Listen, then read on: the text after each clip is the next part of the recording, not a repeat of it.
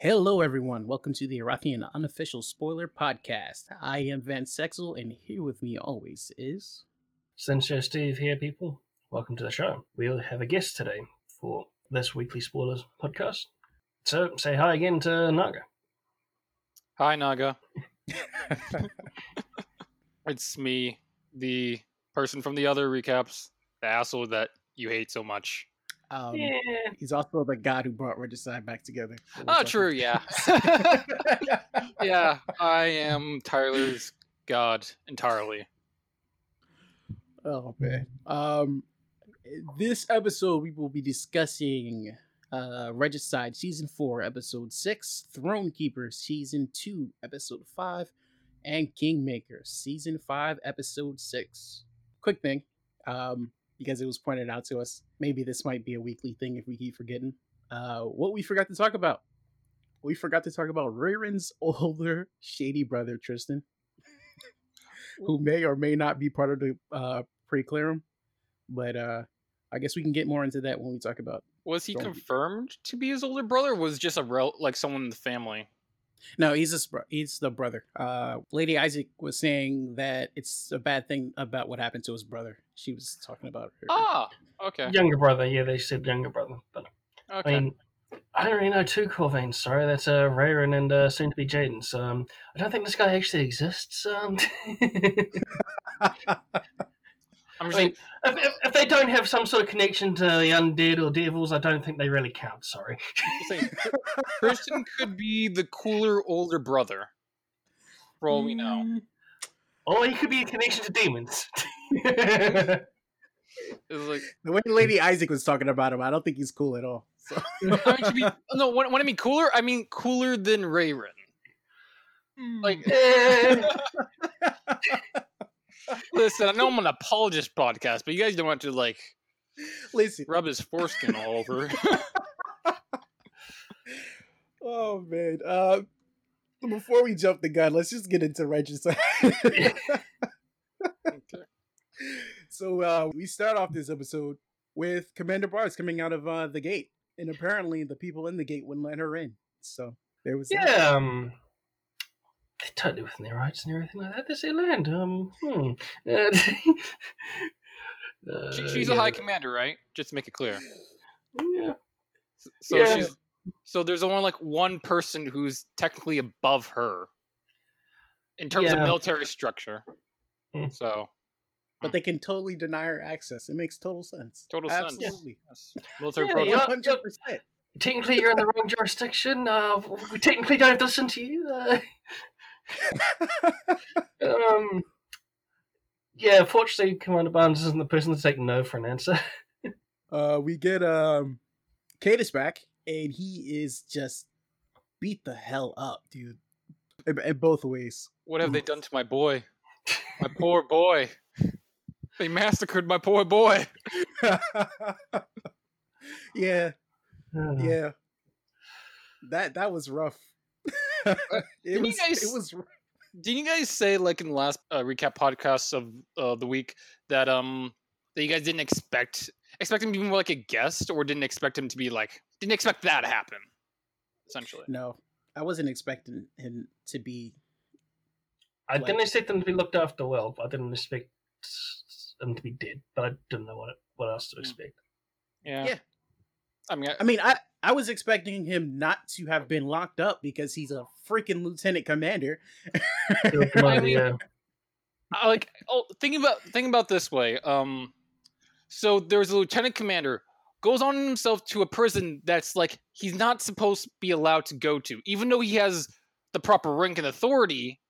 He goes in by himself, and he's like has like high ideals, morals, and ethics, and is just pissed off with everything that you are doing. Like, but all the people in the gate listen to, let's say, the warden. The warden has the power. Cadus doesn't. So the warden can just say, you know what, I don't like your attitude. You're by yourself. No one else knows. How about you find yourself a comfortable cell? Yeah, but that's the thing, though. Like, yeah, he's a lieutenant commander. Yeah. He's a Somebody's lieutenant somebody's gonna ask where the hell the commander went. I mean, no one asked for what? How long was he gone? According to them, years. According to others, months. According to others, days. It's the perfect time for him to go there. He only told people where he was going. He only told 3 people, and those were ex-convicts. 2 ex-convicts, and one was a foreign enemy soldier. So he didn't really. He didn't really tell anyone from command. Yeah, so I mean that's true. Still, there's plenty of comeuppance and consequences coming for the gate. It seems, assuming this group survives. They've already lost 6, and most of their horses. One thing about Anno, they're always going to lose their horses. Oh. I knew that's what you were gonna say. Yeah, I'm glad Anna made that. That was like I knew what was going to happen the moment Anna dropped that curse when Cadus went to the gate. I was like, "Yep, this is going to happen," and I'm so happy for it because it's just going to be an interesting story. Yeah. Technically, he shot himself in the foot with it, so. I'm technically broke the pack. The you don't really mess with another Patreon's villain. That little thing we had going there, but yeah. I mean, he also don't forget he also was on the trump card that killed Leon, so he was always outside of it anyway. To be fair, that was chaotic, and he didn't specify. I'll give him a pass for that one. Good old curses, so they're a lot more damaging and not as easy to counter. Let's move on to what you were talking about, where Cadus is just shattered. Mentally, emotionally, physically, apparently. He's just broken. He's a broken man. It was a little hard to see this at first. Especially after, like, immediately when Scott was supposed to RP Cadus, we got the news about RBG. So yeah, it kind of set the entire mood for that scene. Probably should go over that a little bit more in detail because not all of us from the States, just as a thing. Ruth Bader Ginsburg, Supreme Court Justice, I think it was. Supreme Court Justice. She was a phenomenal woman that had one of the seats of the Supreme Court. She recently died, and now there's going to be a lot of, to keep it short, consequences and political bullshit. So yeah. R.I.P. Ruth, RBG, and yeah. So back to like, sorry if it seems a little flippant, but we can't have that be the whole podcast. There's something had to be said. It's fine. Yeah, like Scott said in the thing, it definitely helped get him into the freaking mindset to play that character. He had a very defeatist mentality coming out of the gate. Because when I made the character with Scott, he was supposed to be like literally like the golden boy of Parendel, like basically the poster child, where it's like, this is our Captain America, the person who represents the ideals of Parendel, that anyone from any position from anywhere can rise up in Inclame and become someone. And he got swamped. Yeah, that's just words too. Quick thing, what you guys might find funny. Every time I imagine Cadus, for some strange reason, I imagine him as a dwarf in armor. I have no backing for why I do that. There's absolutely no reason. And today, yesterday, I was trying to figure out, why do I keep thinking this Cadus is a dwarf? Wait. I think I think she's a paladin. Wait. What's a dwarf? Those don't exist. No, get out of here! This no, not at all. Propaganda. Like no. They don't exist. Oh man. So either he's a dwarf or he's a paladin. Either way, you're wrong. Next year and tell me elves exist.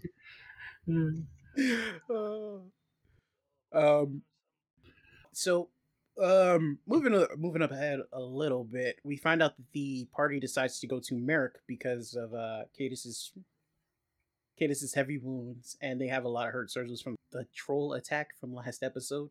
To be So, fair, only 2 members of the party.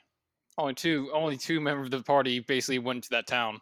Yeah, I mean, I think that Well, GIF I he posted in Regicide Spoilers was pretty darn accurate. Someone If you're in was Discord, you dodging can- the plot, and then decided to give their god a middle finger. I am not calling out that person by name, but by God, I had to slap their snake ass straight back to the plot. Oh man. I'll be honest, I was tempted to just curse. Let's talk about that for a little bit. I was not confident that they were going to rejoin today. Now, Delric said by first break, which I gave him a break because we had the first break when we found out that RBG died. So it's really hard to try to maneuver that all into there. But I was like, it's been a while and Ophio still ain't joined the party. and then he decided, fuck the party. And went off by himself. I'm not going to argue with Tyler that that's what Ophius would have done. I mean, yeah. I'm not gonna. Yeah, It's just really freaking unfortunate for the story, but it's fair. It's fair. It makes sense. Like, I'm not going to argue Tyler's logic. Like, technically, Ophios could perceive that in many other ways. Like, that went down that way is unfortunate, but makes sense. Well, character-wise, I love the fact that he did it. Meta-wise, it was like, dude, it's been like 4 episodes. Like, Scott's giving you an out. Like, hey, Tyler, we're about to move the plot. And he's like, nah, I'm going to move him away. Like, I'm just going to be here in my edgelord corner. But character-wise, I love the way that Tyler was analyzing the way that Ophios would take all that information in and try to process it, because it makes total sense. He doesn't know that they thought he was dead. From Elijah looking at the whole thing, which I kind of want to get into. I think more than before, or maybe it's just me picking it up, I see that Elijah is very empirical. Like he needs to see these things. Even though he had that inkling that it might have been Ophios, it was like, okay, you got to prove to me that you're Ophios. Because he had the inkling because he went back and immediately told Rena that it might have been Ophios. Like if he didn't believe a little bit that it was Ophios, he probably wouldn't even brought it up to her. Yeah, he believes in like he likes to do things logically. He's like, Ophios is dead. It doesn't make sense this person is Ophios. Provide me proof. Mm-hmm. He doesn't go on. Would you say he goes on gut feelings or no? Because No. I would say no. The only reason I would say no is because the amount of questions that he was just asking was like, okay, maybe you're Ophelia. Okay, maybe you're another snake that was with us, because it's logically impossible for you to be Ophios unless Ophios didn't die, and we honestly believe Ophios died. Yeah, they saw him turn into lava and melted through a statue. Yeah. That looks pretty dead to anyone else. It's like his god literally took him from them. Unless someone had seen that happen before and knew the other person came back, that's the only thing they could have. Well, other than that, being consumed by their god sort of thing. That'd be the only other way to take that, really. Yeah. Plus, I don't think they've never fought a Sloko, so they don't know what a Sloko does when he dies. Maybe it just turn back to lava. I do also want to bring up that Messio's getting some brownie points at the Paradol people that they're with for all of his medical abilities in this episode. Yeah. Not just for Cadus, but also for the other guards who were injured and things like that as well. Yeah, their attitude towards him very much changed because he saved them. He basically took care of the medicine and basically kind of he helped them. He's not helping them like it's like because their lines meet. He's like he doesn't see them as enemies. They're like technically these are just people now. Yeah, he sees them as people too. Yeah, I don't have any hatred towards them. It'll be unfortunate if we fight against each other on opposite sides again. But like, I feel like he realized, or he always believed this, that in the end, no matter what side you are, people are just people. Every soldier is a person. That doesn't make them this whole monstrosity that one side's propaganda tries to show off. I think he came to that after having to work with Cadus and the other Paradel commanders for so long, because he got to know Rena and Ophios for like 10 minutes, and then he immediately was working with Paradel to move the objective along. So I feel like him working with Paradel is what probably changed his mind. Yeah, I could probably debate those before that, but it's just a case of really that when he came in, it was really freaking quick. Everything was moving way too quickly to properly show that. Yeah, that's true. I mean, sure, he didn't go digging people up when the building collapsed, but it wasn't exactly like they had much time once the building collapsed. Do you want to fast forward to, I guess, when they get to town and basically Elijah's conversation with Cadus, and then Rena's conversation with Cadus, and then Cadus's the plan he has? That is the next part, yeah. Yeah, so with Cadus's injuries, Elijah's concerned that he might have internal bleeding, so decides to hang around and make sure that he doesn't have it while he's sleeping, which I can kind of understand. Is like, what the fuck are you doing here? Which is kind of Cadus's response was. Like how Messi described it was brilliant. He says like I'm basically like that side character that basically sits in the corner in a chair nodding off waiting for the main character to wake up from a coma. I feel like that's a great description of what was going on. All the talking shit of Cadus becoming the main character. I mean, like, I thought I was the main character. I mean, I'm just saying, like, it makes sense. It kind of makes sense if the roles were reversed. It would make more sense that like Reno's more like the villain antagonist and Cadus is like the protagonist. Like considering the whole alignment and morals and ethics. But yeah. Well, I was going to say, in this conversation, you really get to see how broken down Cadus is. Like, he makes quite a few like you were saying before, you kind of made Cadus to be the poster boy for Paradel. And then in this, he says, like, she's not my commander. I'm tasing first. Or, like, there's a lot of stuff that's like, whoa, dude. Like, I thought you were a Paradel, you know. Well, to be fair, he says he was tasing first. I'm like, yeah. I think that's implying that he's remembering more about his past. Like, I wasn't always Paradel, and he realized everything about Paradel is not as good as I once thought. I mean, in the situation he was in, it's definitely a case of he had a lot of time to think about where he came from and how he got to this position. Well, yeah, because we didn't say how long he was there. He was gone for like years. His perspective. Yeah. Yeah, we actually find that out in this conversation between Cadus and Elijah, that it's been at least over a year. My guess would be 3 to 6. but I can agree with that. The only thing that I would say otherwise is that even though he always knows he was tasing first, that was never like, he wasn't proud about being tasing first. Yes, because he was proud about being Paradel. Yeah, so that would be his number one thing. Like, it would say, okay, I'm a Paradel soldier. Where in this conversation we get, I'm because the worst memories he has had would have been when he was Tasian. Until now. Until now. Yeah, and Scott basically kind of gave some lore to Rena because because her character would have known this, that he lived in an abusive family. His father abused him, and like the only good thing about his life was, I get to hang out with an awesome person like Rena. But everything else is shit. And then eventually Paradel came, and his life just improved. And it was like, this is great. All the good things that ever happened to me is while I was in the Paradel military. And then a bunch of random shit happened to him all at once, where he was like, the leadership is a lie.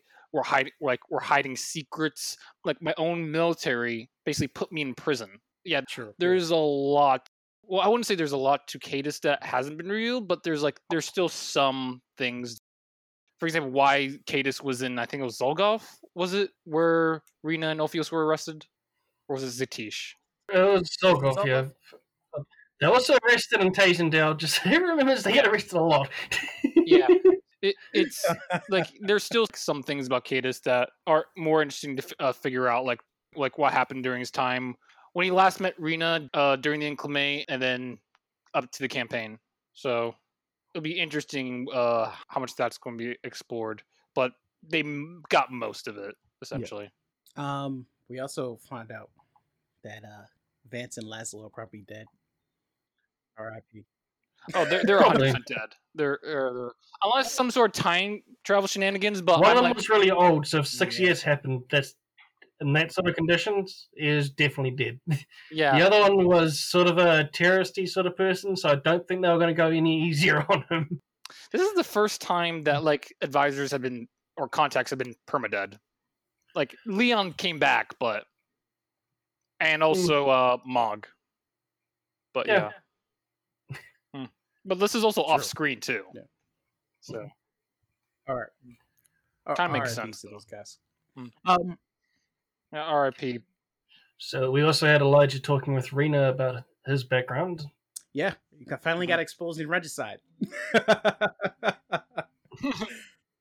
Keymaker did it first. Well, no, I think So, yeah. he did talk to He talked to Dwayne about some details, but he didn't really say much. But then And then Scott he did that did a nightmare that dream. everyone else watched. Yeah. Yes, yeah. So it was like imagery and vague sentences. Wait. Which people can did he put talk to two to two Kithel about together. it as well when they were drunk? No, Well, like when he was drunk, he's like, "Tell me all about Guinevere." Oh, Never you're mind. right, Don't tell you're me all right. about what Yeah, she's yeah, been yeah. doing. Tell me all about it, and then gets knocked. Yeah, you're Pass right. up the fuck out. I remember that. By the way, so, and then Rena basically made like, "Oh, if I knew, I would have killed that." Like she basically implied that she would like hurt Guinevere. And I was like, "Don't hurt her. She's a poor girl. Like is broken." I mean, Well, technically, it wasn't her that put those experiments True. in place. I'm trying to remember what exactly was her extent. She said it was mainly her father, but she was also the assistant. She wanted to make it less lethal, but they already were moving on for another experiment, which I'm not sure. You guys mentioned the podcast, right? That she was being tested. Working on the one that rips people's magic away. Yes. I was wondering if we you guys already probably stayed in did, that. and if in we the did, previous we podcast. discussed it. Yeah. So think we yeah. did. So she also been experimented on immediately afterwards. So she's also a victim of that. I'm not saying like she's blameless of the experiments, but I don't think she was a daughter being told what her father would do and saying that it was good. Like the whole propaganda thing, and she seemed pretty felt pretty guilty of what Once she happened. realized what they were going through, that's when she was like, "Holy shit!" Yeah, and then it happened to her, and I was like, "Oh wow, I feel bad." If Elijah found out, I wonder how that conversation would have gone. If he found out that she was also experimented on, she was also a victim. I'm hoping we get to see that in the future.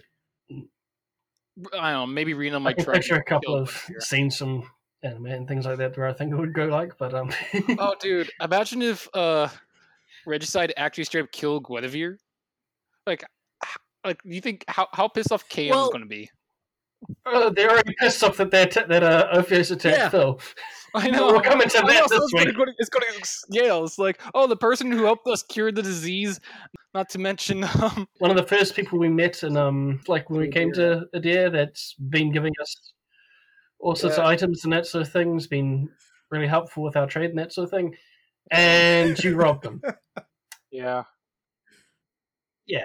We'll find out what happens in Kingmaker. Yeah. Now you're going to murder a friend of ours? Well, yeah. At least they calmed down from the immediate let's use a boot. Yeah. But after the whole Elijah and Rena conversation, then there was the whole Rena and Cadus talk, and that was actually pretty interesting about what they had to speak about, because I think that was the conversation that I was looking forward to the most. They started off the conversation, Therina just asking about the experience in the gate. I don't know if she recalled, like, if she really gave too much information about what she went through, but she was asking Cadus about what he went through and was comparing it to what she had to go through. Yeah, it's definitely more her asking him and not giving away what she had. Yeah. The worst thing that she experienced in the gate was her inmate that she was chained to died, and she had to carry his body across, which was kind of traumatizing to her, and she wanted to make sure that didn't happen to you, right? And I was like, no. I was like, okay. I Yeah. think he said which one. So Yeah, well, he I had think- multiple, to be fair. Yeah. But So yeah, but that they kind never of died on implies their that ship. maybe there could have been a chance that they did have to at least once. I mean, true, but he did confirm that no, that never happened to me. So I mean, he didn't have to carry his dead inmates around, but they did come and get. They, I think she asked if they picked them up, and he said yeah. So he didn't have to drag them around. and I think like he like started hatching up a plan and is like, hey, I got a plan. But for this to work, we need Barnes on our side, and also the new commander of Momley. Which Elijah agreed that he would definitely help. And because Rena seems to be going along with whatever Elijah says at the moment, they are going to help Cadis, and Cadis will help them try to take down the leadership that is basically running the gate. So yeah, so the idea is to basically replace the current leader of Zolgoth, and eventually, which is either lead an army or whatever lawful action. It was the plan to force an inquiry into what's happening at the gate. That needs the three commanders of Zolgoth, Momley, and Zatish and Momley. So yeah, like that's an interesting thing that he's going to try to like. He seems like he's like before he was willing to wait to rise up in command. This one's like, no, I'm gonna fucking take it now. It's like I'm done playing nice, essentially. Yeah. I know one other character like that, and unfortunately, that character's not a nice person. Well, it seems like Cadis is he's still a lawful good person. But like we don't know if he had him if there is an alignment change. But it seems like he still cares about people and he still wants to do things by the books. But it seems like he's not gonna be apologetic. He's not gonna be nice. He's gonna be like, I'm gonna get what I want and no one's gonna stop me. Like I'm gonna plot, I'm going to play this political BS with the other commanders to get what I want. And anyone else that tries to stop me can just fucking burn. So yeah. So once again, we have an NPC giving them the plan. I mean, it's not a bad plan. No, it's not a bad plan. It's he's a bit emotional. He's a bit emotional at the moment. I think because we talked about who Cadis served under before, right? Like he basically served under Leon, and he was like one of his proteges. So he has the military strategic mind of how to tackle a potential threat. I'm not concerned about his plan. I'm concerned about how his own personal well-being, because it seems like he doesn't give two shits about what happens to him. So it sounds like he needs more of an emotional anchor more than anything. Yeah. I think, and I also wanted to bring this up a little bit earlier, but I was forgetting. Because Ophios isn't here, I think it allows Elijah and Rena's relationship to grow a little bit stronger. We see 100%. We see Rena relying on Elijah in his decision making rather than just going, going whatever the hell she wanted to do, like when Ophios was around. So it's gonna see how that dynamic changes once Ophios comes back. And I honestly cannot wait to see, how the party reacts. But let's move on just a little bit more. Yeah, I was just gonna say, I think nothing much is going to change, but I think Ophios is going to bring more. I'm not going to say emotional weight, but help bring the party a bit more focus because now they don't have that emotional weight that's pulling them back. There's going to be a fuck ton of confusion still, though. Yeah. One important thing, they may go along with this plan. Is that Rena and Elijah were talking about trying to convince the commander not to even go to the temple because they feel like it's gonna not waste time traveling or even that. It's like we don't know how time works since we might have messed it up, and we don't know how much time it's gonna cause to pass out here while we're in there and all that kind of stuff.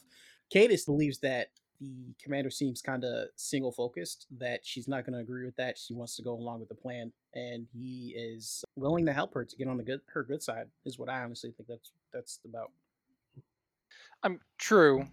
Also, technically, they don't need to go into there. Her just seeing the temple, I think, is like what Elijah said earlier. Is I think will be proof enough. I don't think that's going to be proof for her at all. Like it, I like don't the weird. Well, it becomes something that it wasn't before. I feel like it will verify because she already She'll spoke to the need skull. to at least see or experience some of those pools. Yeah, there. she's gonna want to go inside. That'll be proof enough, I reckon. Probably. True. But And she probably still will be interested in what's at the top. Yeah. Yeah, if I imagine they can convince her, probably the first floor they could probably explore in relatively safety. It's the ones that are higher that are probably the big deals. Yeah, no, those ones definitely gonna be big deals. I feel like if they kind of give her forewarning and like, we'll lose years and perhaps months or years out of this, so do not go up the higher floor. I feel like she can be convinced not to go that high I mean, because there's serious danger. Was Cadus parent or human? Just as a Parent. reminder. So technically, it's safer for Cadus, Rena, and the commander to go up the top. Yep. It probably wouldn't be a good idea for Alliance to go back up there. Though, unfortunately, with those three going up, those are three people you don't want to go onto the yeah. time pedestal and fix things, because now they need both of those commanders for the plan they have. Yeah, that's what I was So gonna it's say. probably not going to get fixed anytime soon. I was gonna say that. Unless they can get another soldier. Well, Cadus agreed to that he's willing to stay back. And what town was that? There was Ostrad and there was the other one. What was the other one? Trezogo. Yeah. Chisodal, yeah. So he agreed that. I mean, he said he's willing to do that, but they can't just like take her there and then help her get in and then just leave because they need her. Like you were saying, they need her for that plan. So that's not happening, and she's not going to be satisfied with. Oh, look, it's a magical opening. Maybe you guys were telling the truth. I don't think that's going to be enough for her at all.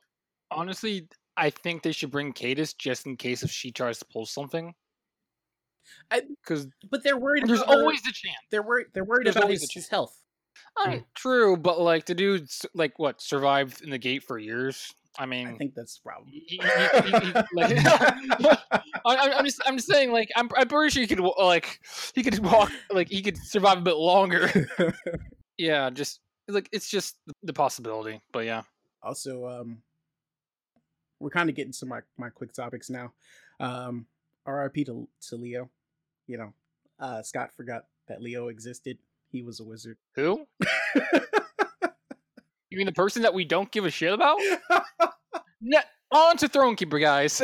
No, we got to talk about that amazing role and how clutch that role was. What role? Oh, and you know, my the role. whole getting turned inside out in front of Yondis, I think it was. Yeah. Oh yeah. So yeah, but yeah. I mean, ignoring Leo, but let's speak about me. About that amazing role where Ophios wasn't sure if he was going to be able to reunite. Yeah, reunite, but he was going to be passing by the village, and the party did say they were going to leave the village to check what's going on in the outskirts. Well, they were checking to see if that snake was following them. Yeah, the snake was following them, and there was like there was a percentage chance, and basically, I rolled both times, basically where Ophios was and where the party, where Elijah and Rena would be, and it has to be a certain margin, and basically it had to be within I believe a 7-point margin, and I basically rolled very well where they're very close to each other, and I would say the best part of that was the chat afterwards. Yeah. Where he straight up told I am your god. That is I had to do a couple of spit takes. Yeah. I choose to believe that's not gonna be abusive in game. Basically it's like I fucking hate the soap opera that I'm watching. Just kind of like just guided the hands of Ophios to go a certain direction towards the party, and he's like, "Okay, you're a good boy," and just leaves. I choose to believe that. So yeah, that was good. Also, listen, Regicide when I'm doing my rewatches is probably the only one I don't skip through because. Some of the conversations. Yeah, anything happens. Some of the conversations. I think we need a Regicide podcast because they spent, how long was that, Steve? Yeah, I think you said in the chat. All right, yeah. It was like 40 50 minutes just on that freaking double date debate. Yeah, there's one very interesting clip. So if you happen to look at Discord clips taken by Viking, because I was unfortunately having to try and catch up on so many things at the same time. Wait, guys, so we're on a Zoom call. Everyone probably can't see this, but we should all be doing what Elijah said. How we should speak to each other. Like we just talk through the side. side profile. Yeah. Listen, Well, the good thing about being on a Zoom call and this being an audio podcast is, how do you know we weren't doing that already?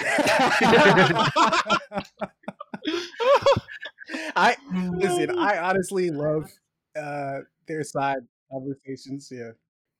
Go ahead. Yeah, but going back to that, if you look in clip section, Viking Magoo took a clip of a very funny little moment from that, which I recommend you watch. Is that it for Regicide, or is there any other questions or answers you guys want to talk about? Yeah, we're gonna move over to We do have all the other ones to get to, mate. Yeah, I know. I was like, the only thing I want to shout out though is that this was a pretty big RP week for Elijah. He has some weeks, but this one was like jam packed and it was pretty good. So can we keep Elijah? like can we just disown Yondis and just keep Elijah as the adopted child of Regicide? Listen, we can keep Yondis' side stories for whenever other people can't be there and only Messi can. Yeah, like a mini campaign. Like I'm all for that. Yondis is one of my favorite characters, but man, I don't want Elijah to go, so I'm torn. Let's just think Elijah's the superior character. That's not what I'm saying at all. Okay, but that's what I'm saying though. He's a wizard, Yondis. Speaking of forgotten children, Thronekeeper. Oh. You can't keep slamming Thronekeeper, okay? I have the right. This was a good episode. It was a good episode. It was honestly. Unfortunately, I didn't really get much time to watch all this one, so it's gonna be mostly these two again. There was a lot of revelations and party vocal ambition, I guess. Yes. We start off the episode with basically them getting back to the town and Laszlo going to his own room, and then Oscar training some recruits for a little bit until he meets. Yeah. That went well because the recruits are just like, we already have to do training. We have to do training for you randomly out of nowhere straight now. Fuck. Yeah, Will described it perfectly. He's that super committed, super enthused guy who wants to train everybody when everybody else is like, God damn it, I just want to go home. But it's unfortunate timing, like with all this time on BS. Unfortunate timing. We end up meeting Faust, Laszlo's eccentric master. Eccentric is not enough. This guy is he's like an anime master. Just if you really want someone to picture Master Roshi. Master Roshi. Everyone was saying that in chat. He's like Master Roshi turned up to 11. Yeah, he's also got divination and teleportation on his side. Why has he got that, I wonder, with all the people that he's talked about paying attention to? I love how they switch that conversation. It's like, wait, why are we watching Lady Arceum? It's like, oh! Why are you watching Christella? Why are you watching Lady Arceum? Oh, what? Did I say that? and also he can teleport within the castle whenever he wants, breaking a security protocol. Also talking about breaking things, we have Laszlo still using Arcane Congress materials. Yes. Yes. Called out by his own master for it too. He gets super called out, dude. We need that little Master Roshi guy to calling you out for breaking something when he's breaking all these other sort of things. We also find out that Oscar's I want to say scar, but it's not a scar. It's like a magical wound. There you go. It's actually dampening his ability to pick up magic. So, well, it's also resisting magic too at the same time. Yeah. But it, like Laszlo said, it's affecting the outside and possibly the end. So it's hard for him to be able to learn magic, I guess. Also, uh, Yeah. so they have to figure out a way to turn that off. And he leaves with them saying, "You need to do more research. Call, call me when you figure." That's an unfortunate thing because Lesso lives fucking way longer than he Yeah. does. Lives way longer than both of them. And if he gets the time to research it, he might be done by the time they're both in the grave. I didn't even think about that.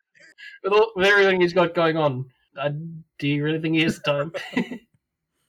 I mean, yeah, I imagine so. Hmm.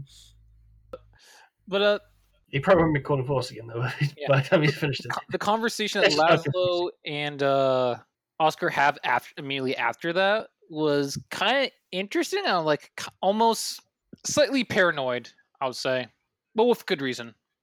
Yeah. I would say both Laszlo and Oscar have both proven that they're very paranoid about a lot of things. Yeah, it's a conversation about their opinions on the Queen's Council, and that a lot of the council members have their own interest in several other things that's outside of the interest of Malta. Isaacs are interested in Iscaria. Arsium's got interests with Galdaria. Arcane Congress. Oh, who? Arsium has interests in Arcane Congress, but I mean, we find out yes more magic. Yes and no. We find out more, but it's yes and no. Then there's I forgot who the other family, but they have interest in Galdaria. Nadia's family has interest in Galdaria. The Qatar. Nadia's has Yavance. Nadia was the Yavance one. Qatar, the weapons guys, is Galdaria. And there's another guy who had interest in Yavance. And that'd be the Bombo guy, the guy with the Oathkeeper guy. Yeah, and it's very interesting how they're like. Talk about let's ask them the hard question. Let's play a hardball. Let's blackmail them. I'm like, okay, like, well, you're kind of turning this up 100 yet. There's a reason that Laszlo felt that way, and I think we should discuss it after last episode with him talking to the AC. He basically is distraught that he's looked at as such a villain. Like I guess he had his like he had inklings of that. Suspicion? Well, he had inklings that they would see him that way. It's just like the reality of it hit him, and it's like, damn, like they actually turned me into a monster, and him having to deal with that. More ways than one. But him having to deal with that is what made him feel like, okay, maybe I should stop hiding. Maybe I should just present who I actually am. So he takes off his goggles, and everybody sees him without his goggles anymore. That's basically a representation of that. And then also he says that if they're going to treat him like the villain, he's going to become the villain. And that's where we're getting what Naga was saying, that Laszlo's like, fuck that, we're just going to blackmail everybody. Sounds very Casper-like. Oh, never mind. Sorry, I was just having Patreon daydreaming. Anyway, yeah, that's interesting. I think that's kind of like, I guess you could say is the root of why he kind of is like, you guys have potential, but you're just scattered-brained. And I guess that's why he was kind of upset with the council. But to be fair, I feel like they kind of need more encounters with the council and see how things are. If they feel like their ideas are getting pushed back, then I feel like that's more warranted. I feel like their ideas seems more suspicious than actuality, which could be in actuality. But I feel like try to work with them first. Then if they're just not moving, then play hardball, because they haven't really implemented anything to change Malta's course yet. They're about to, but not yet. Like Heathguard was saying when they meet him later, that's kind of the reason why we hired you guys.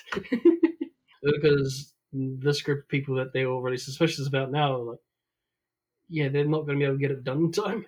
We need another group to do it. So I think this might be a point where Lazo needs to realize, all right, this is my job.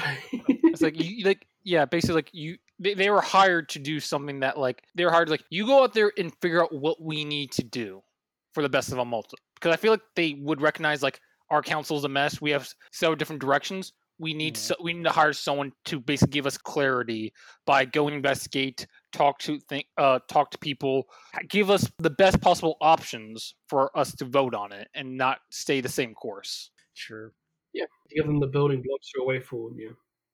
Quick thing. Apparently, Heathguard does not have any good things to say about Lander de Bellum's military leadership at all. I mean, does anyone? I mean, I'm pretty sure his son is dead quiet about his military accomplishments. I know you're a little biased because of what happened to you in the Patreon game. Yeah, dude was an asshole. Like, we're not gonna speak about that. Like, let's just say Leon is superior in every way.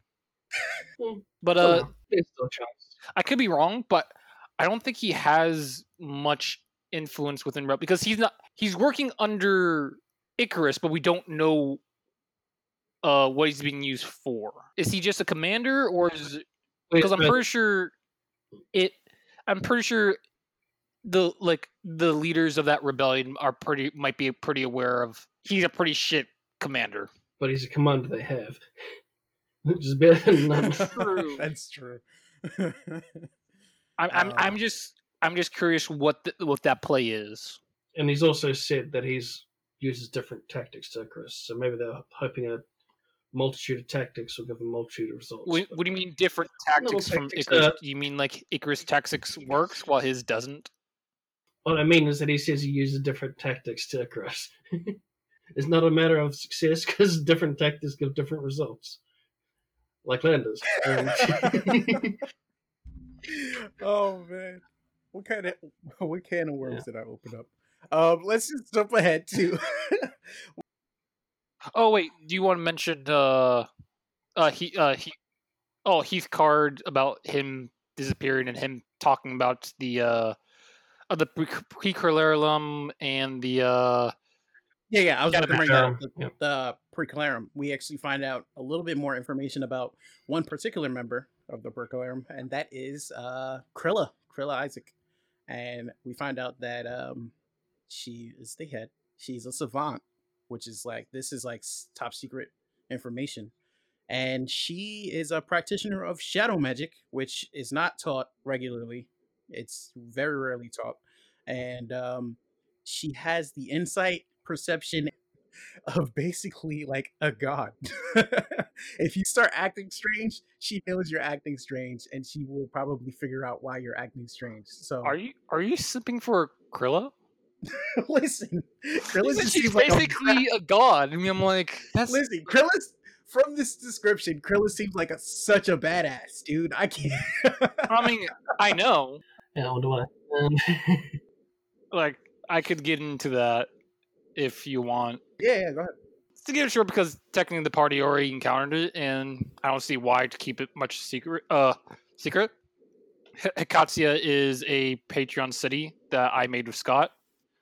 And how the party interacted with that city was very amazing. And the very few things they found there was also pretty interesting. Emphasis on few. That's usually the case. They found more about Hikatia after leaving it than they were inside of it. But yeah, basically Krilla is part of the Precrum, which is the military intelligence of Malta, and how they interacted with Tristan, Krilla, and Ghost and Ava was interesting to watch. Also, the hints about their use of shadow magic that the Precrum studies and does that is also interesting. Yeah, definitely. It makes sense that Preclarum would be in such a place, though, because if it's supposed to be such a resort place, such a casino and gambling and all that sort of entertainment sort of place, and you've got other people from other places turning up there, you'd kind of want to know what's going on. Oh yeah, and that'd be a perfect place to find out. To keep it short and basically holds most of my cards in my chest, I told Scott that this city is essentially one part Las Vegas in another part Washington D.C., but more towards like the agency side, Okay. where like a lot of the U.S. agencies are housed there, and basically a lot of intelligence gathering. So that was kind of like the model of beyond that, and it'll be a very A lot of bureaucracy. not bureaucracy. It's more like secrets intelligence gathering is there, not bureaucracy at all. When making the city, I wanted it to be a place where the party would have fun. That everyone had a reason to go there and report there. For example, Oscar, basically, he wants to develop a relationship with Cruella because she has the military intelligence on her side. He's going to say, I see value to that. If we have that person on our side and have open communications with them, I could see potential value in going back to Hikatsuya. Laszlo, his interest was piqued when he learned that, they practice shadow magic. I'm not familiar with shadow magic, and that's another reason why he probably would go there and basically like, what is this shadow magic? How can I understand it? And Doxy's character, Crescellin, who probably has the most reason to go to Hikatsuya because it is a Maltese/Ascarian resort, but is within the Maltese borders. It kind of best represents what Chris Ellen is as a person. Now she has even more reason. Yeah. So there's a lot of interesting people to talk to. There's a lot of motives and reasons why the party would want to go there and have a relationship with certain characters. It's a fun place to be at. Just careful what you say. Okay, so let's jump ahead straight to the conversations with Lady Arceum. I mean, because they have a conversation inside of Chris Ellen's chambers, saying what the plan is and plotting what they're gonna do. But we can move a little bit ahead. A great conversation. Laszlo's encounter with Lady Arceum. It was. I love how that went. I agree. I messed it up. Lore episodes are the best Steve, episodes. You got some more to drop on you. Flat out. I'm just looking at this. Yeah, that's definitely one thing. TK is like really good. If you want to find out lore about the world, you should probably be watching Thronekeeper because you find out a lot. Do you want to start a little bit? Well, I mean, I could. It's just we wouldn't go anywhere. Okay, like I could fill in this because I feel like this is where like my attention was most drawn towards. Like this was, I think, the highlight scene. So Oscar basically went to meet Lady Arceum because he kind of wants to gauge her motive. Like, what does she want? Why was she speaking to Arcane Congress members? And basically also figure out some time stuff. And he goes to her and basically kind of explains to her, "Hey, time is weird. Our time or our memory of time is weird. And I went to Akatsuka and I saw you there." And basically kind of say, like, I saw the exact dress you wore in that ball and you spoke to Arcane Congress members as you leave. What's going on there? Because I know you have interest in the Arcane Congress, but I don't know why. I don't know what your motives is. And she was like, I want to trust you, but I need assurances. And she was very hesitant. But when Laszlo was like, no, I'm willing to go in all out on understanding how to fight the Arcane Congress, because apparently that's a commonality they want. Also, just gives some side information to learn more about Lady Arceum. Apparently, she lost a lot of friends during the course of this entire war. Like, one was burnt down in the house. I wonder how that happened. And there was a stray arrow killed another one, and like there's several. I popped into chat at that moment whilst a break at work, and it was the first thing that came to mind was the Daniel Fortescue from Medieval. Yeah. First guy to die from an arrow from an arrow wound straight to the eye, and he was the leader. My first guess would have been Josh's first Patreon character. But then there was the mention of one died in a house fire, and I am assuming that's Guinevere's father, and that there may or may not be Arcane Congress foul play in some of those deaths. I'm not entirely sure. Yeah, Heathguard suspects it. Or Oscar pointed that out, and apparently she's finding herself with less and less brilliant minds around her, which you can assume what that toll is. That you're losing friends, and people who are like-minded as you, who basically has a priority over magic. So what she does is she introduces to Laszlo about Maltese curses, which no one knew was a thing. Yeah, and that's a pretty big thing. and as Laszlo's been like looking into what kind of magic she was doing, Scott basically mentioned it wasn't shadow magic, but he did say it was kind of dark magic. And when she was finished, it basically came in form of a letter. She whispers something to it, and I think put a seal on it. And she says, "Okay, eat this. It'll make the message readable.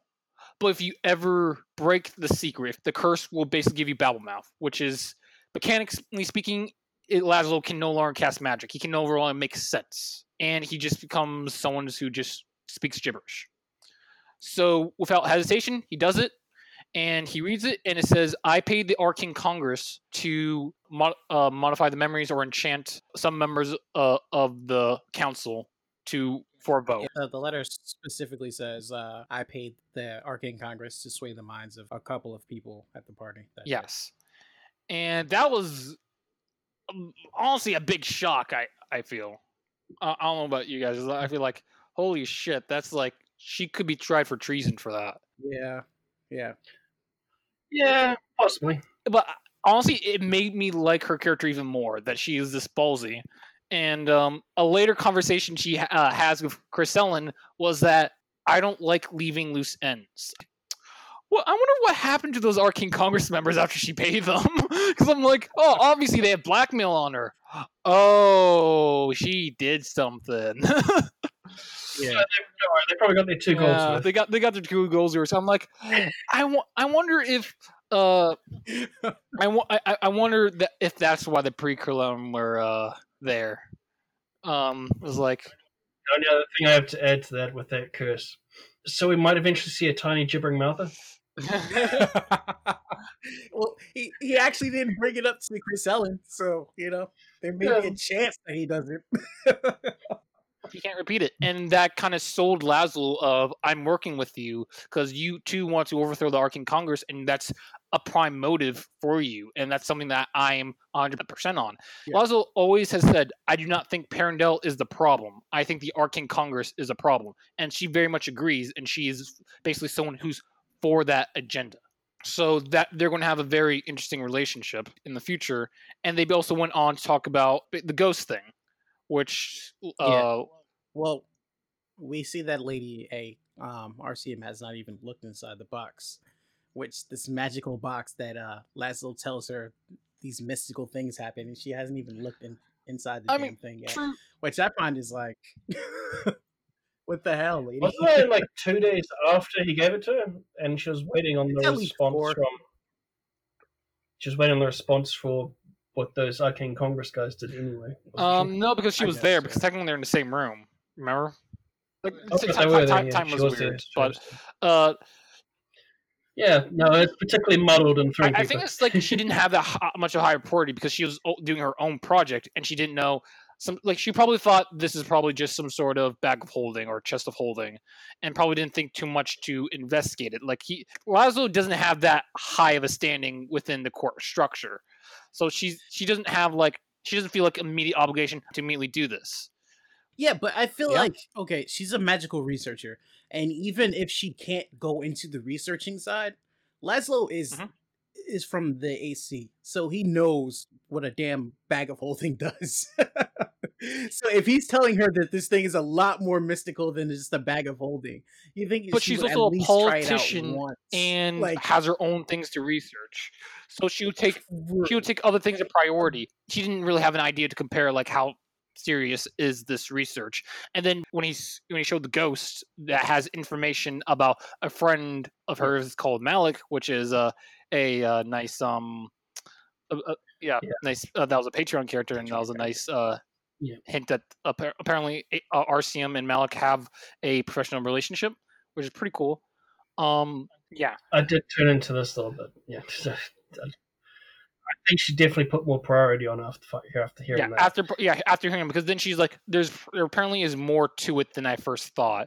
And she thought, so she's like, and basically, and this is mysterious figure that gave it to you also let you talk to ghosts that can tell you things about people I know. Oh, this might be a little bit more fucking important. Yeah, it'll be something more of interest. So seems like she's going to take that as more of a priority now. Cool. Let's jump to Chris Ellen and Qatar. Do you want to jump to Chris and Qatar, or do you want to just jump to straight to Lady Arceum? Well, with Crystal and Qatar, we find out that the past doesn't seem to affect the future, and or doesn't seem to have that much of an effect on the future for certain people. Like in chat, Unfunny and I were talking about maybe that if Raven did sleep with that girl, you know, the poor slaver girl, that he probably wouldn't be his own ancestor, but that is because we find out that Qatar has absolutely no memory of Chris Ellen being at the party. He remembers her the first time that they met, that we've seen that they met, but he doesn't remember Chris Ellen at that party at all.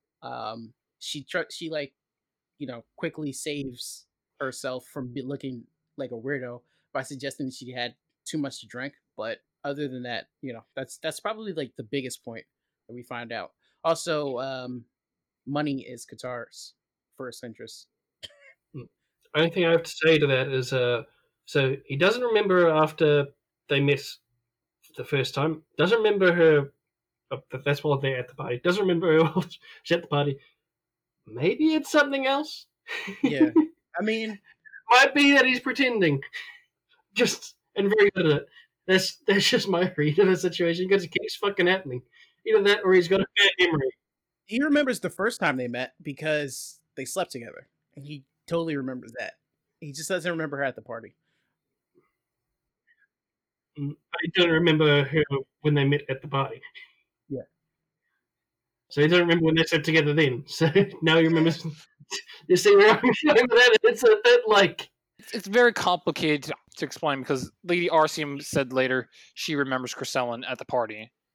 But, yeah, and she breaks it down a lot better. Like if you want to get a little bit more of an understanding, you should watch that episode. I actually didn't even put a timestamp, which I probably should have done. She breaks it down very scientifically. It's like she's very calculating about the whole entire situation when she talks to Crescellin about it. So and also Crescellin kind of, I don't want to say she built up a relationship with Arceum, but like I think Arceum's opinion of her improved after that conversation. Yeah, Crescellin is definitely a jewel. Because this entire time I was thinking like there's no way Lady Arceum actually likes any of this. Like she seems like more of like a cold. Like I made the comment that if Crescellin was a rose, Lady Arceum was a cactus. Yeah, I saw that. So it just seemed this wouldn't appeal to her, but how Doxy was going, like she was being respectful, she was actually being charming. She wasn't being as abrasive to Lady Arceum than like probably needed. Also not being like thrown off by her cold demeanor. Yeah, so her persistence kind of cracked the armor. Pretty sure like Lady Arceum has some monocle respect of Crescellin, but like they lived in two different worlds, so she didn't really thought much about her. There is one major plot point after that, and that is we learn that there is a how do you say this word? I forgot. Simulacrum? Oh yeah, basically a clone. Simulacrum. Yeah. Yeah, simulacrum. That's how I said. Simulacrum. Yeah, I wanted to get the intonation right because I had the correct spelling, but I'm like, that's not how it sounds at all. But yeah, simulacrum. That there could be like a combination between fulcrum and simulation. So yeah, that makes a lot of sense, actually. But we find out that there is a spell to basically clone yourself. However, the clone does not think it's a clone. It thinks it's you. And also the fact that it can be out-talked by most people, except Lady Arceum brought up the fact that Crescellin's simulacrum might be a little bit better than the other ones because she actually got Lady Arceum to chuckle, at a couple of things, and we seen some chinks in her armor. So she thinks that Crescellin's simulacrum might be a little bit more effective than most other people's for diplomatic missions, but she was advising against it for one, the reason I just said, that the simulacrum won't think it's actually a simulacrum. It's going to think that it's Chris Ellen. And two, if people find out, it will breed bad blood. Yeah, and not to mention the potential places you're going to put it is a place where people have high tier of magical learning that could probably figure it out. Yeah. So sending to the Sill or sending to the quote unquote dwarves, probably a bad idea because they're like, that's not a person.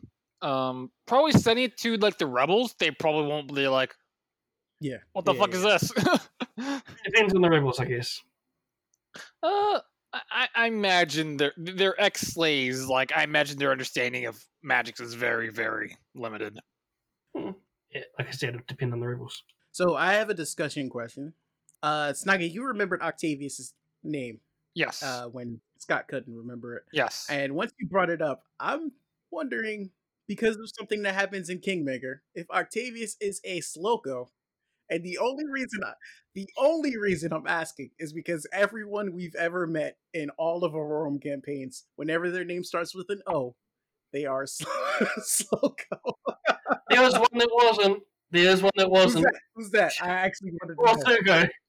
Orsugo. Orsugo. Also Yes. Octavia. Okay. Octavia. Right. Like I'm pretty sure we're certain Octavia and Orsugo are not Sloko. You're right. I don't think I'd want Orsugo to be up to the Sloko. Yeah. I'd more picture him more like a Warhammer orc boss sort of person. So okay. I completely forgot about those two because I was like, everyone else we've seen. It's just a meme. Honestly, it's just a meme. It's like the Magneto's House of M at this point. Memeing like Tyler's character whenever there's a Sloko. I was like, bet it has an O in it. Whenever there's a Sloko, which I'm assuming most of the Slokos we encountered are Patreon created. I'm pretty sure Ophelia was. I'm like 100% certain. I'm 100% certain Ophelia. Was it Ophelia? Taserface, but he didn't have Ophelia was. Because Taserface wasn't. That's the only other one I can think of that wasn't. And as well as the guy in Momley. Do we even have his name? Yeah, he doesn't. I don't know if we got his name. Yeah, those two are the only two I think of that weren't patron. I'm going to be disappointed if his name doesn't start with an O, though.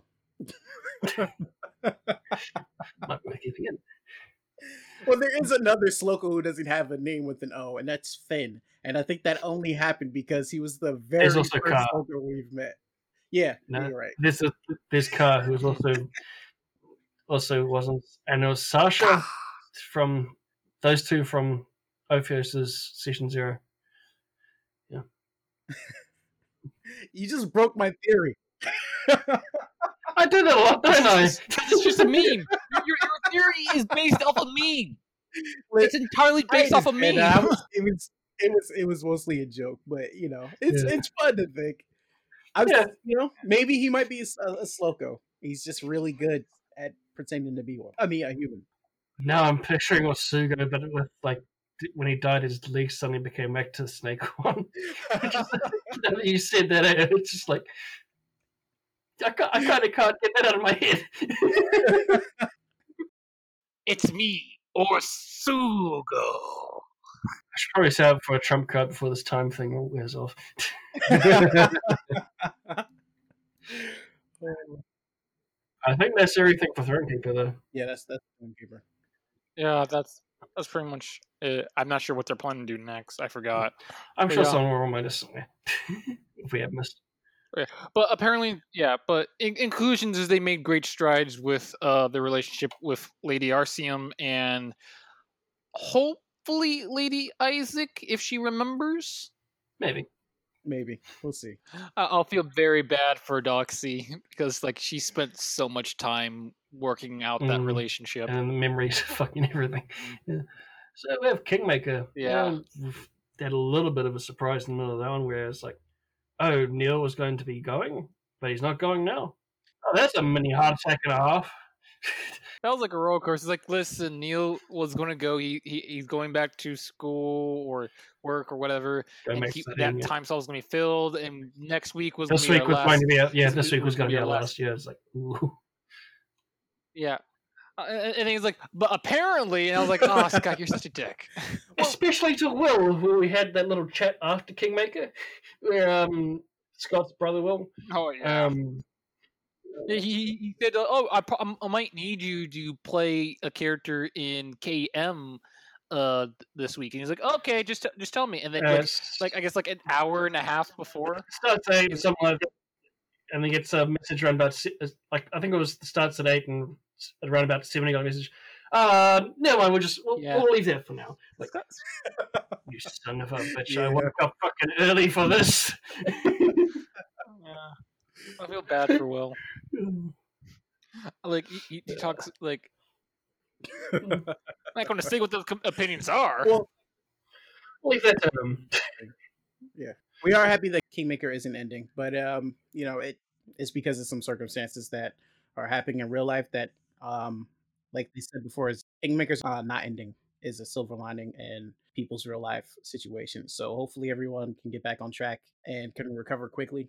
I don't want to say as soon as possible because then Kingmaker ends, but you know what? It's only because we like the characters, we like the story, and we want it to continue. So yeah, it really would be a shame if Raven had to leave. Also, what the fuck? I've been on this Griska's gonna return propaganda train for like half of the episodes that are out right now, and we learned that Griska probably wouldn't have returned. Yeah, yeah. Jake bringing that up in that little chat as well. Like, I love Grishka. Like, but I'm just saying, like, it wouldn't. No, I'm not going to get in there. I can't even finish that. I can't finish that joke. I'll miss Grishka if he was gone. I was going to make a joke. Yeah. I was like, oh, if Grishka's gone, then I guess the world's going to be better. I was like, no, it'll be sadder. I've been on this train for 3 episodes, and I was just gonna be wrong. I mean, to be fair, Jake did something that to kind of explore an unknown, possibly dangerous part of a plane that he doesn't know. If there's no assurances if there's a return trip to. Yeah, and then Regicide fucked up time, which is very closely connected to things. So maybe there's a little wall stopping him from getting back in until that time thing's fucking resolved. The only way this could be worse if someone just drops a trump card. But speaking of time, let's talk about some Kingmaker, episode 6. Yeah, we had a lot more conversations with Kroll and the Emperor, and them really getting on. Yeah, it was very interesting. The Emperor had a very interesting conversation. By the way, do you guys see like the Emperor as evil? No? Dude, I'm gonna say this. I thought Delic was grooming Kroll to be the next BBEG for like 2 to 3 episodes. He could be. He could be. I thought when Griska came back, Kroll was gonna be the next bad guy. The moment we met him in our Patreon game there, Naga, I did not think this guy was going to be evil.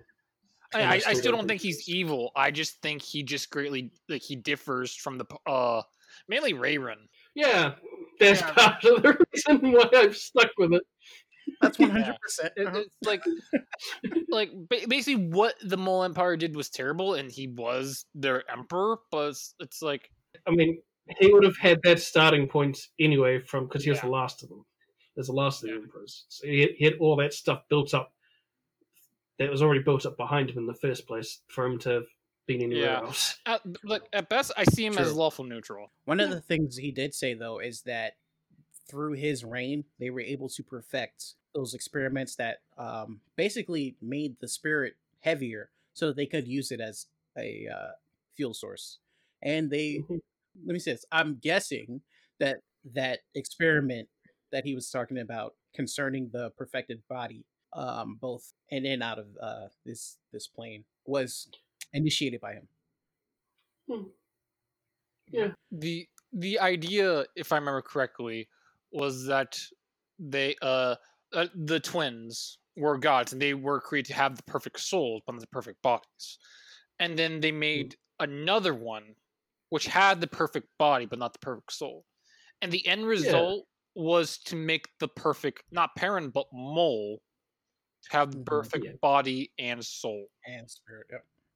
Um, I don't know if they were created to be gods. I think they were just created to have heavier souls than everyone else. I think he said he felt like they made them too powerful.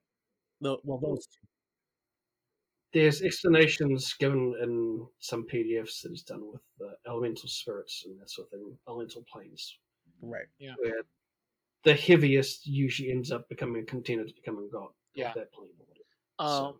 But also, because I've been also watching Dark Souls on Lost Initiative, my guess is that they kind of had, like, if you're looking at it strictly mechanically speaking, they probably were given mythic tier levels and then died and then became full-blown gods. So when they died, it was actually the Mole King says that they committed suicide basically just to fuck. He thinks it's just to fuck with him, but to actually cause ripples. I mean, is he wrong? I mean, he's not wrong. Like, I imagine how many people died. Like just say, okay, the Mole Empire sounds like asshole slavery, experimentation. Yeah, but we're talking about like the collapse of an empire. I wouldn't say overnight, but in a very short time span. And imagine what horrible things that they went through to the point where most of their history was wiped out. A little help from some friends. Yeah, that's because of one person. But well, to be fair, it's two. The martyr was also part of it. She had different reasoning, but she also contributed in their downfall. And we don't know how many people died because of it. I'm talking about their history being wiped out, not the not the. True. True. Like the Arbiter wanted to continue it, but still, her reaction was like, I'm pretty sure like the curse kind of ensured that a large part of their history was wiped out. Maybe. Mm-hmm. I can see. I see what you mean. Also, there is a very in-depth explanation of the planes in his world and how they work. If you are looking to view that in the VOD, it is at 3 hours, 16 minutes, and 42 seconds. And then it continues at 3 hours, 18 minutes, and 15 seconds if you feel like skipping the little bit in between. But you should probably just watch. Do you want to give the short version or? With a timestamp, I think we're fine. I mean, if they really need to watch it, because he sums it up also, and he sums it up around that time. So okay. Another fun fact: Abstergo 13 was named dropped in Kingmaker. Again. The elusive Abstergo 13. Long may he reign. Long may he parade. That typo you did in Discord chat that time. It was a different Discord chat, but as Absterho 13, I'm like, Absterho? What? But also, the Emperor also implied that he suspects that it wasn't just the Arbiter and the Martyr that were involved with the collapse of the Mole Empire. He suspects there's a third, because how he describes, like, throughout Parent history, what he can understand is that there's always three. They always do things in pairs of three. Groups of three, Yeah, in groups of three. He has no concrete example, but he remembers that it was a three-pronged attack, and what he understands about the empire that the Parent built afterwards was there's always three leaders, three major cities run by three people. It's always a trifecta.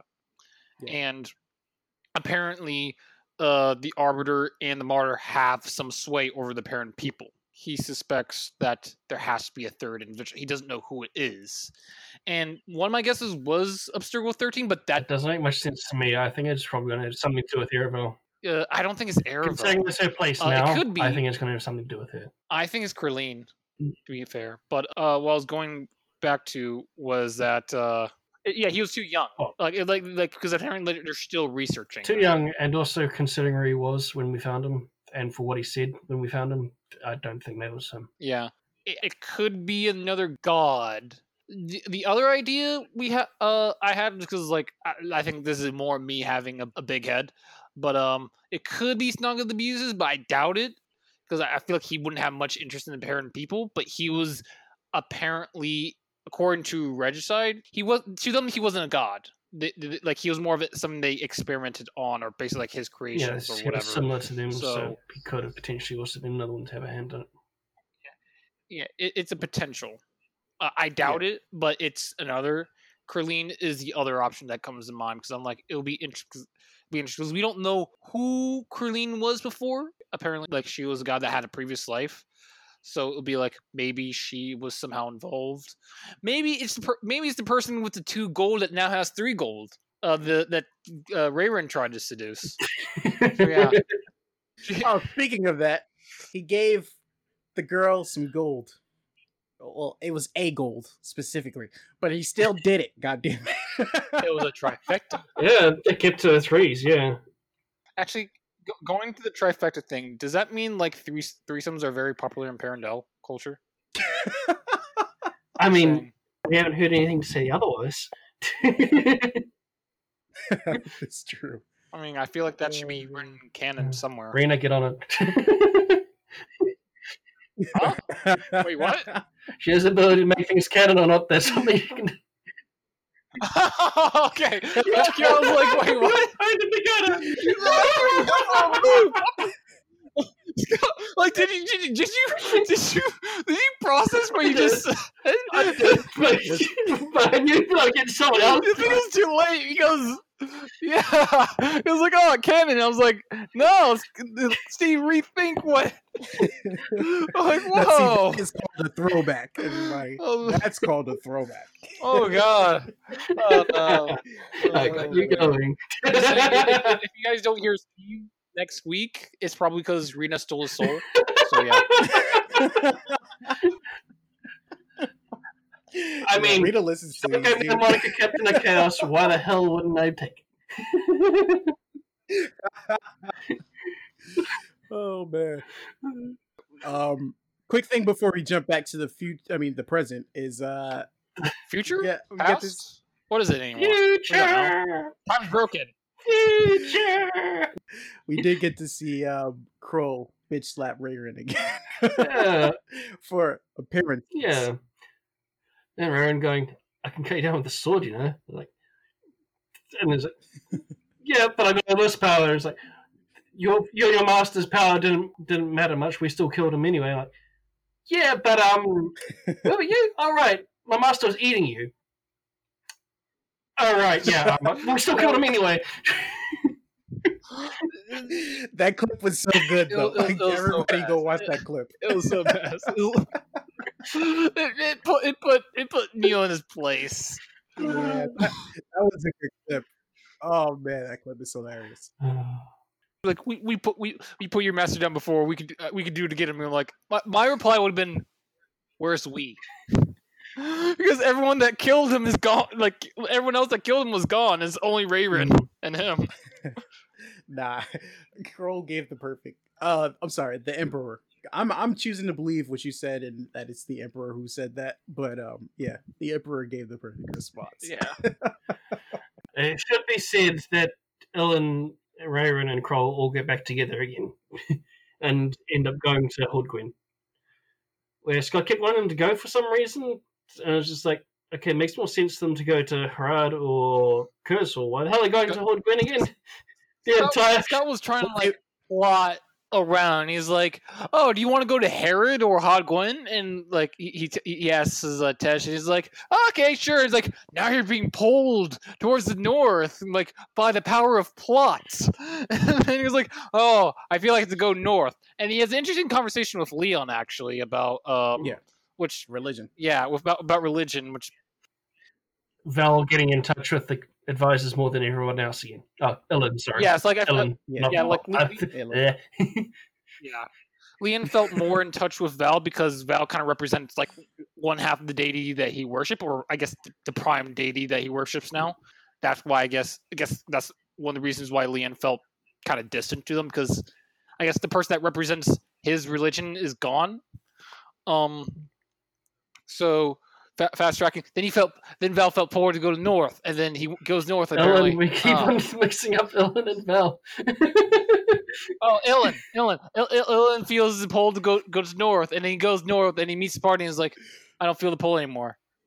We're Okay, sorry, let's go ahead to Hod Gwen. Even though they originally were heading towards yeah. Cursefall, they're like, Well, let's go. there is a reason they were going to Agwen, and that's because they wanted to go and investigate the time research place Yeah. that the Mole King was discussing with Yeah. Kroll. Yeah, but if they're planning to get on out of the storm to eventually do that, technically, wouldn't it be faster for them to like go to their capital then teleport? It would have been, Hod yeah, Gwen. but it was a very skipped thing. Yeah, it was it was a very it's almost like Snugga rolled two percentage dices and basically brought the party together.